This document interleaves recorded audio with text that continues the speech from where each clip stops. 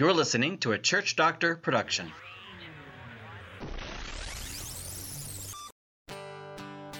Welcome to Kent Hunter's Prescriptions from a Church Doctor, presented by Church Doctor Ministries.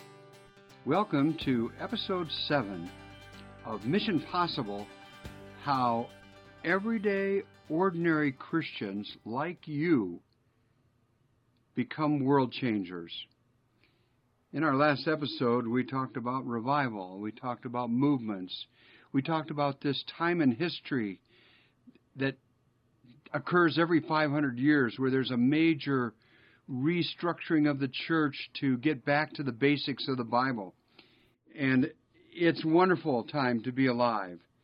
And I'm just so thankful that you are eager and willing to learn and grow with ways that we can be used by God in His powerful ways to be the church that He wants to reach the world that right now so desperately needs Him. The world at one person at a time. Now, some of this may sound to you as revolutionary. And the word revolution comes from the word revolt, and we are not suggesting a revolt. Jesus did not start a revolution. And yet He did. But He didn't do it in a revolting way. And neither should you. I sure don't want to do that. Instead, Jesus transformed people. And we Christians can get in a rut, and we need some of that transformation. I'm not saying you're not a believer or that you're a poor believer. That's not it at all. This is about mission. It's about that next step of our faith, moving beyond that consumer mentality that many of us have just taken for granted because that's the way most churches are, and moving beyond that to being a missionary, to be someone on a mission.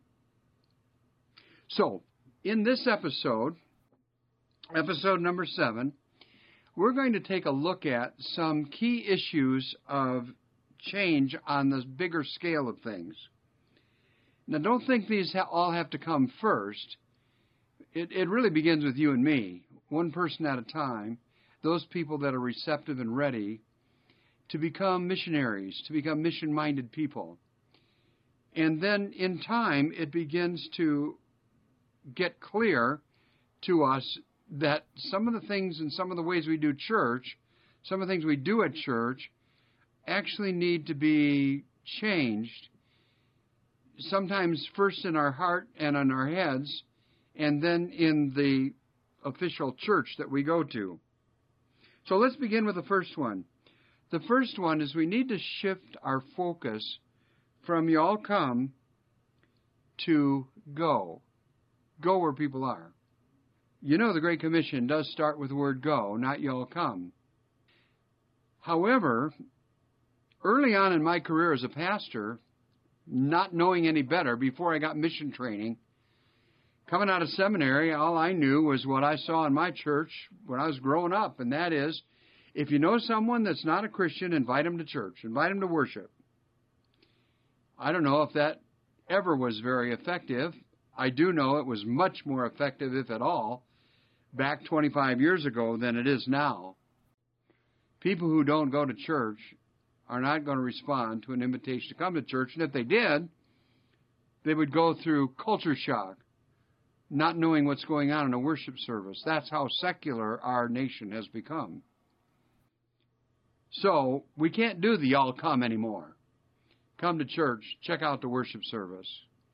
No matter how fancy the music, not how gifted the preacher, not how fancy the building, tell you what, people that are non-Christians aren't going to come to check it out.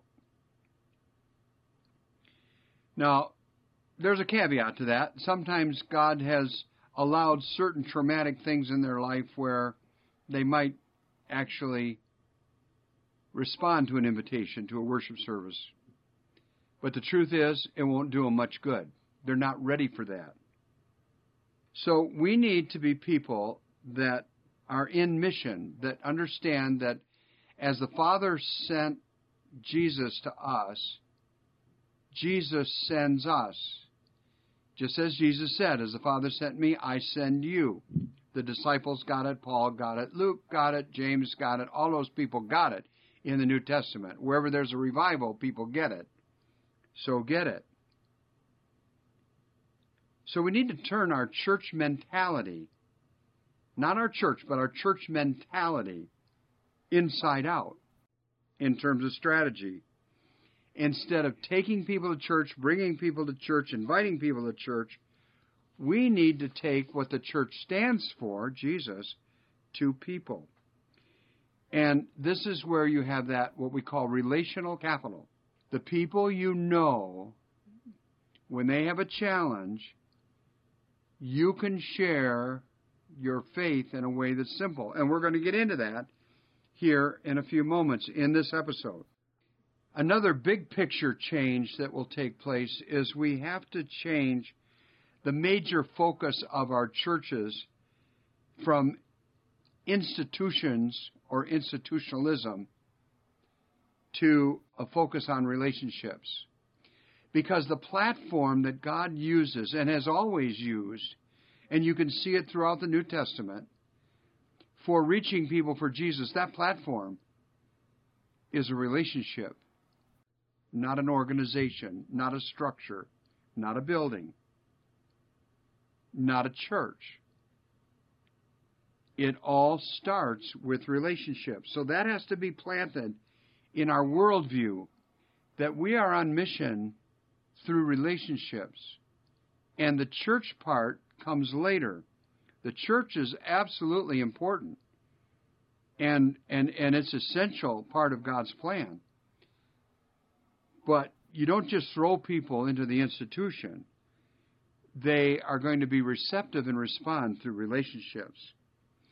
And that change in your mentality will impact strategies away from ministry by programming toward ministry culture of networking.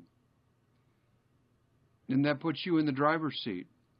Each one of us are people who represent Jesus where we work, where we go to school, in our neighborhood, among our neighbors, among our friends.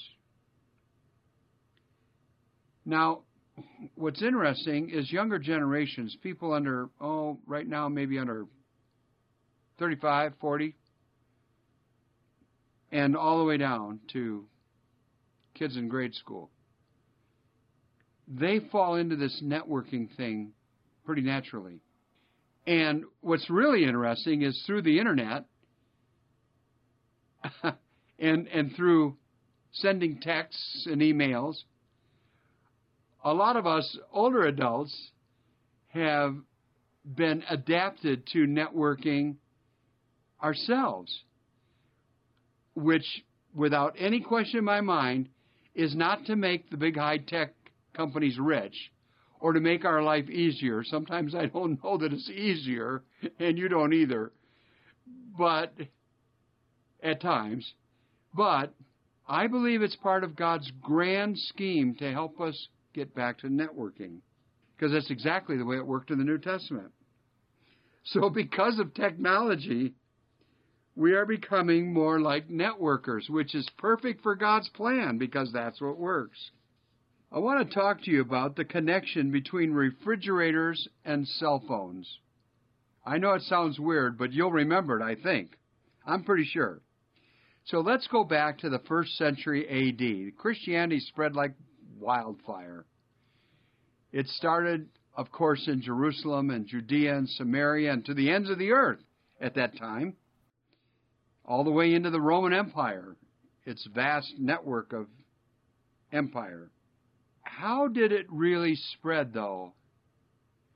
Did people advertise their church? Not really. There were no newspapers, no television shows, no TV evangelists, nothing like that. In fact, there were no phones. So, what happened? Well, That brings us to refrigerators. People in the first century did not have refrigerators. So, what did they have to do? They had to go to the market every day or two to get food. There's no such thing as frozen stuff. You couldn't keep it at home. The marketplace became the platform, not the churches in the New Testament, not the church at Rome or the church at Galatia or the church at Ephesus. That wasn't the platform. The real platform for the spread of Christianity was the marketplace, because that's where people gathered. They didn't have radios or TVs. They didn't have the internet. That's where they got the news, from the chatter, meeting with your neighborhood friends at the marketplace, where you went every 1 or 2 days, all the time. That's why refrigerators are important, or the lack of refrigerators were important to the first century Christians, and why Christianity grew. It's a little oversimplified, but you get the idea. Now, today, we have cell phones, so we are learning to be networkers. So the connection between refrigerators and cell phones, the lack of refrigerators drove people to network in the first century, and cell phones have driven us to network in this century. And so we have a perfect setup that God has given to us, whether you like that cell phone or not. Another way of thinking about unchurched people in our world is to change your paradigm a little bit. We have historically, at least in the last 300 years, as Christians, followed the idea of, if people would come to church and believe, and they say, yeah, I believe Jesus is a Savior. He's my Savior. I confess that. Then we baptize them, and then the trip toward the church goes into the next level. If you behave and you learn a bunch of stuff that we believe academically, then you can belong. So the paradigm was, and has been, believe, behave, belong. Which, when you're in a semi-Christian nation like America was for a long time, but is no more. But in the old days, yeah, that worked. Believe, behave, belong. Billy Graham preached all of his stadium preaching messages along that paradigm. It wouldn't work today, because we're in such a secular nation, which is not Billy Graham's fault by any means. He's my hero, one of my heroes. I grew up watching him on television with my dad, and that meant a lot to me.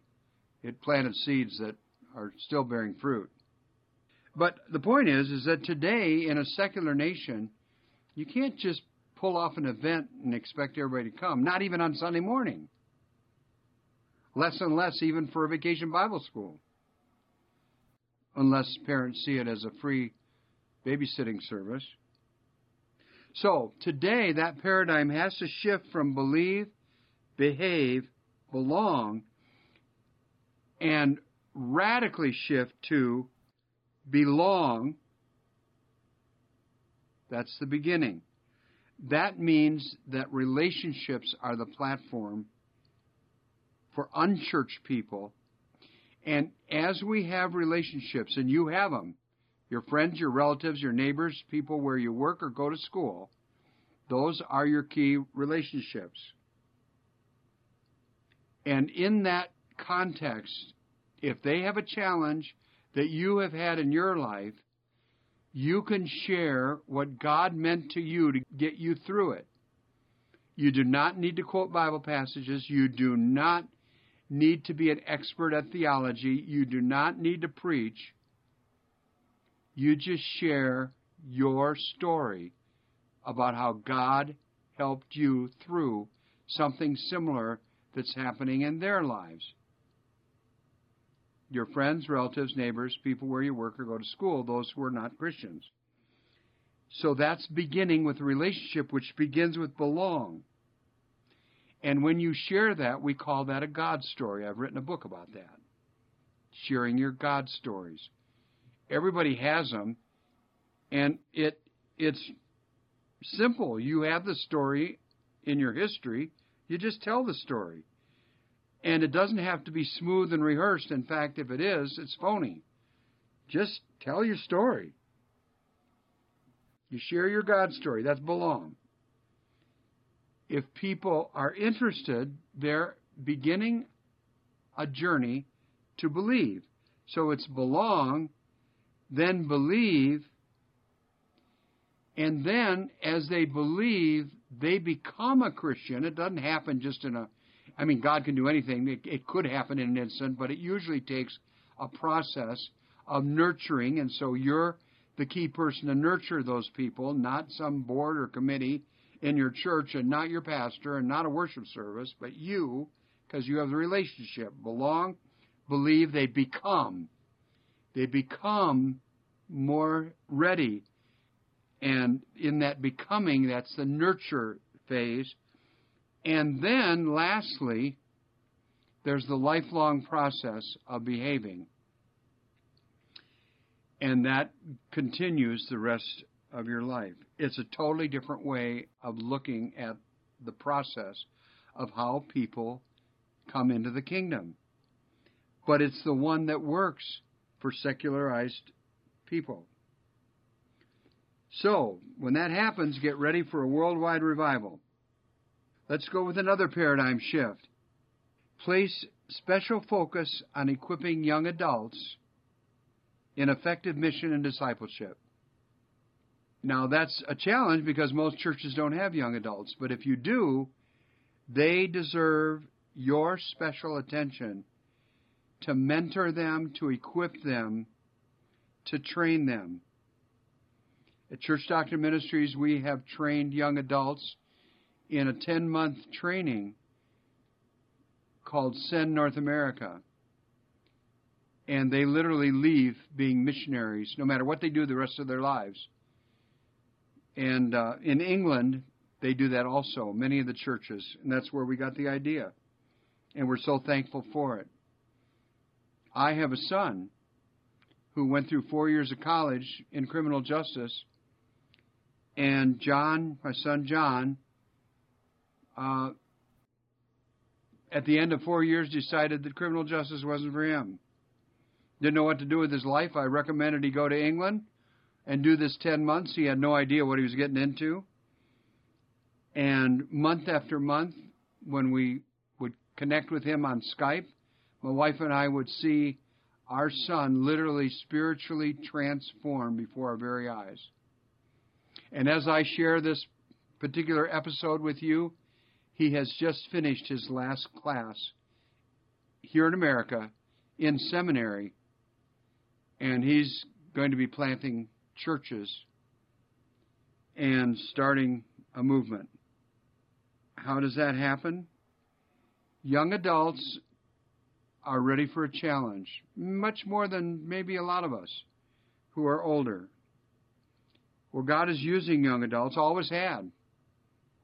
He always has used young adults. I mean, Mary and Joseph, what were they, teenagers? The disciples, maybe, teenager to early 20s? Most of the apostles were young people. Well, it's nothing new. God is using young adults today as a powerful element in revival, and this is around the world. So pay attention to any young adult who shows extraordinary interest in whatever is going on around your church. The next point, outreach usually is connected to an evangelism committee or board at a church. That's the institutional approach.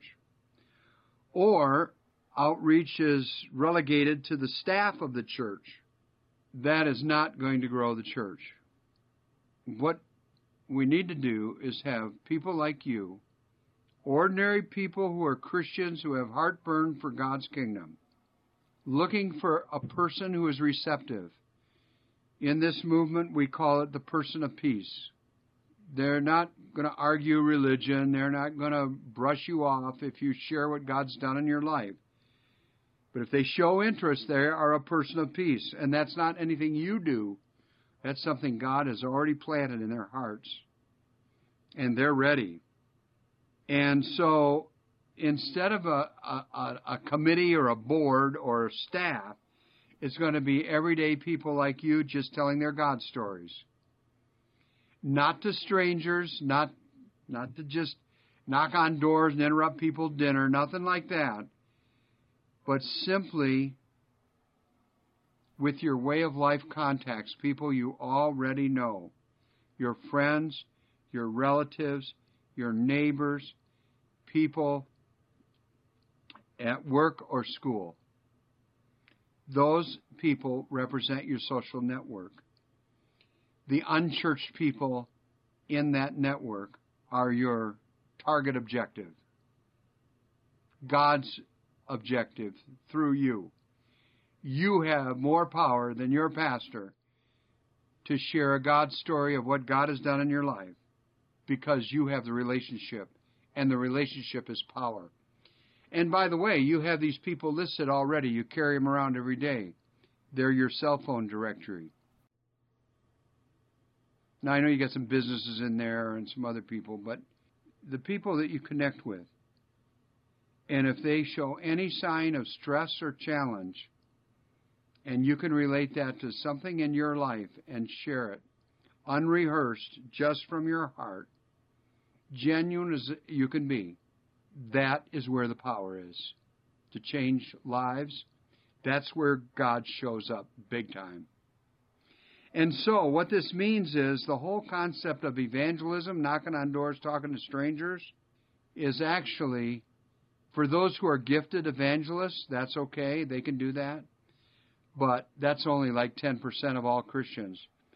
But you take the rest of us, including myself, we're not evangelists. We never will be. We're not going to go talk to strangers, but we're witnesses. We are going to give a witness. We're going to tell our story of what happened. You know, like a witness in court. This is what I saw. It happened to me. I was there. God did this. And you don't have to weave any theology into it. Secularized people today in a postmodern world, they don't want to hear theology. They're not ready for it. They don't want to hear a sermon. They don't want to hear a 5-point outline. Back to Billy Graham, he used to say, the Bible says, and people would perk up and listen. Today, forget it. Unless they have some Christian history, it doesn't mean anything. And that would be the majority of people in the world where we live. But we can reach those people. Because when people give a testimony, what happens in court? It carries a lot of weight. That happens in life as well. So the authority today for reaching people for Jesus is not focusing on the fact that the Bible is truth. They'll get that sooner or later, but it'll be later. The real authority is the relationship and your experience with God. And if you think about it a little while, you'll discover you got hundreds of stories that you can tell. And so I've written about this in the book God Stories, but I'm going to tell you what I did at my church. When I realized this fact and began teaching it and began writing the book about God Stories, I was a pastor in a small church in Northeast Indiana. And I decided, and I prayed about it, I said, I'm going to get the people in our church to share their God stories. I'm going to start a movement within our church. I thought about it, and since I think about this kind of stuff a lot, I knew what to do. I didn't tell anybody, including my wife, what I was going to do. So here's how it went. And this story is in my book about God Stories. So I taught, like a lot of pastors do, I taught a Sunday morning Bible class. And in that Bible class, our little church had maybe 40 people in it, which was a pretty big percentage of the people in this little church. There's only like a couple hundred people in the church. So I taught this Bible class on Sunday mornings. I just decided that would be the place I'd start. So there was the first service. We have an early service and a late service. And between the services, there was time for Sunday school for kids. And I taught the Sunday school class for adults. Very common, very typical. And one day I had this routine. So I'd come in to from the first service, I'd come in after I got done shaking hands and talking to people. And we'd start the class. People would be sitting at tables. And there was some, donuts or something at the back with coffee and all the usual stuff. And I'd usually come in and I'd say good morning, obviously, and then I'd take prayer requests, and then we'd pray, and then I'd teach the class. Pretty routine. That's about what happens in most of these Bible classes. Well, I decided to change that. So I came in, I said good morning. Then I said, before we take prayer requests, I'd just like to ask, would anybody like to share what God has done in your life this past week since we met here last Sunday? Just raise your hand if you'd like to share. Well, nobody raised their hand. I said, okay, let's take prayer requests. Week number 2, same thing. Anybody want to share what God's done in your life since last Sunday when we met? Nobody raised their hand. Sunday number 3. Anybody want to share what God's been doing in your life this last week since we met last week here? Nobody raised their hand. Now let me stop right here and say, after 3 Sundays, you have the temptation to quit. Say, this is not going to happen. But people who want to start a movement don't quit. That's something you can take to the bank. Remember that. If you want to start a movement and you're starting at ground zero, you know how rocket ships take off? They go very, very fast through the atmosphere once they get going. But how do they take the first 200 feet? Extremely slow and persistent. A lot of that energy is spent in the first 200 feet of that rocket ship. That's the way it is with any movement. You want to create movement, you got to put a lot of energy into it at first. So I wouldn't give up. I just kept asking. Finally, the 4th week, little old lady in the second row raised her hand kind of sheepishly and shared something. It wasn't very smooth. It wasn't like a sermon. It wasn't spectacular. But it was a beginning. The next week, week 5, nothing. Week 6, nothing. Week 7, 2 people. The movement started. I want to tell you, fast forward about 10 months, and I saw evidence of people coming to our church, and I said, how did you come to our church? Well, I know so-and-so from your church. We work together, and they were showing me a story about how God did something in their life, so I thought I'd come to the church and see what's going on here. I'm not a Christian. And from there on, we had a movement, and it was spectacular. It's that simple. If you want to read more about it, check my book about God stories. Well, a couple more things before we end this episode. It's a tough one, but I want to say it. Sooner or later, to be part of a renewal movement, a revival movement, you will change your form of church government, the way you make decisions. This idea of boards and committees and votes and majority rules, all this top-down structure is counterintuitive to a movement. It roadblocks, to a significant degree, the movement of the church. So, the truth is 90%, no, more than that, probably 99% of the churches in America, no matter what brand they are, have some secularized forms of church governance, votes, nominations, committees, majority rules, decision-making, boards, top-down structures, whatever. And you're going to change that. It's not a biblical model. And we actually have consultation that we do with churches to help them change to a biblical form of church governance. And every single church we've done, from whatever kind of background they have, whatever denomination or whatever, they're liberated. They just love it. They'd never go back. And it's legal in the country. But it's based on biblical approaches. All this stuff we've inherited is from the business world. And the Lord's business isn't secular business. So you really can't go in a major way into the next era of renewal and revival without making some serious decisions, and you won't be able to do that with your present unbiblical form of church government that we have everywhere baptized as biblical.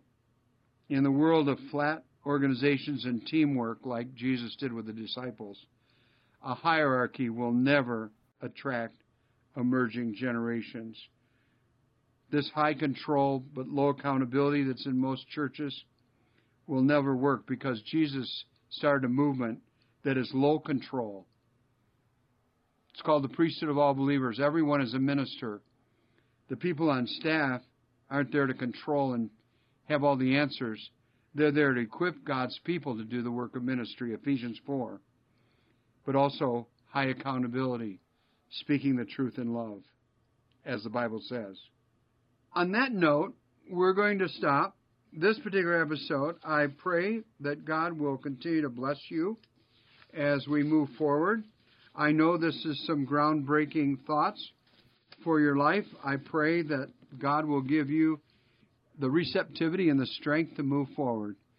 And I pray, Lord, as our listeners listen, move not only in their minds and in their thinking, but move in their hearts.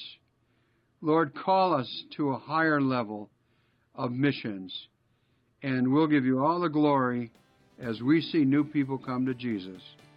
In Jesus' name, amen. You have been listening to Kent Hunter's Prescriptions from a Church Doctor, presented by Church Doctor Ministries. If you've liked this episode, please leave a review on Apple Podcasts and subscribe to hear future episodes. Check out Kent Hunter's new book, Restoring Civility, Lessons from the Master, available at Amazon.com.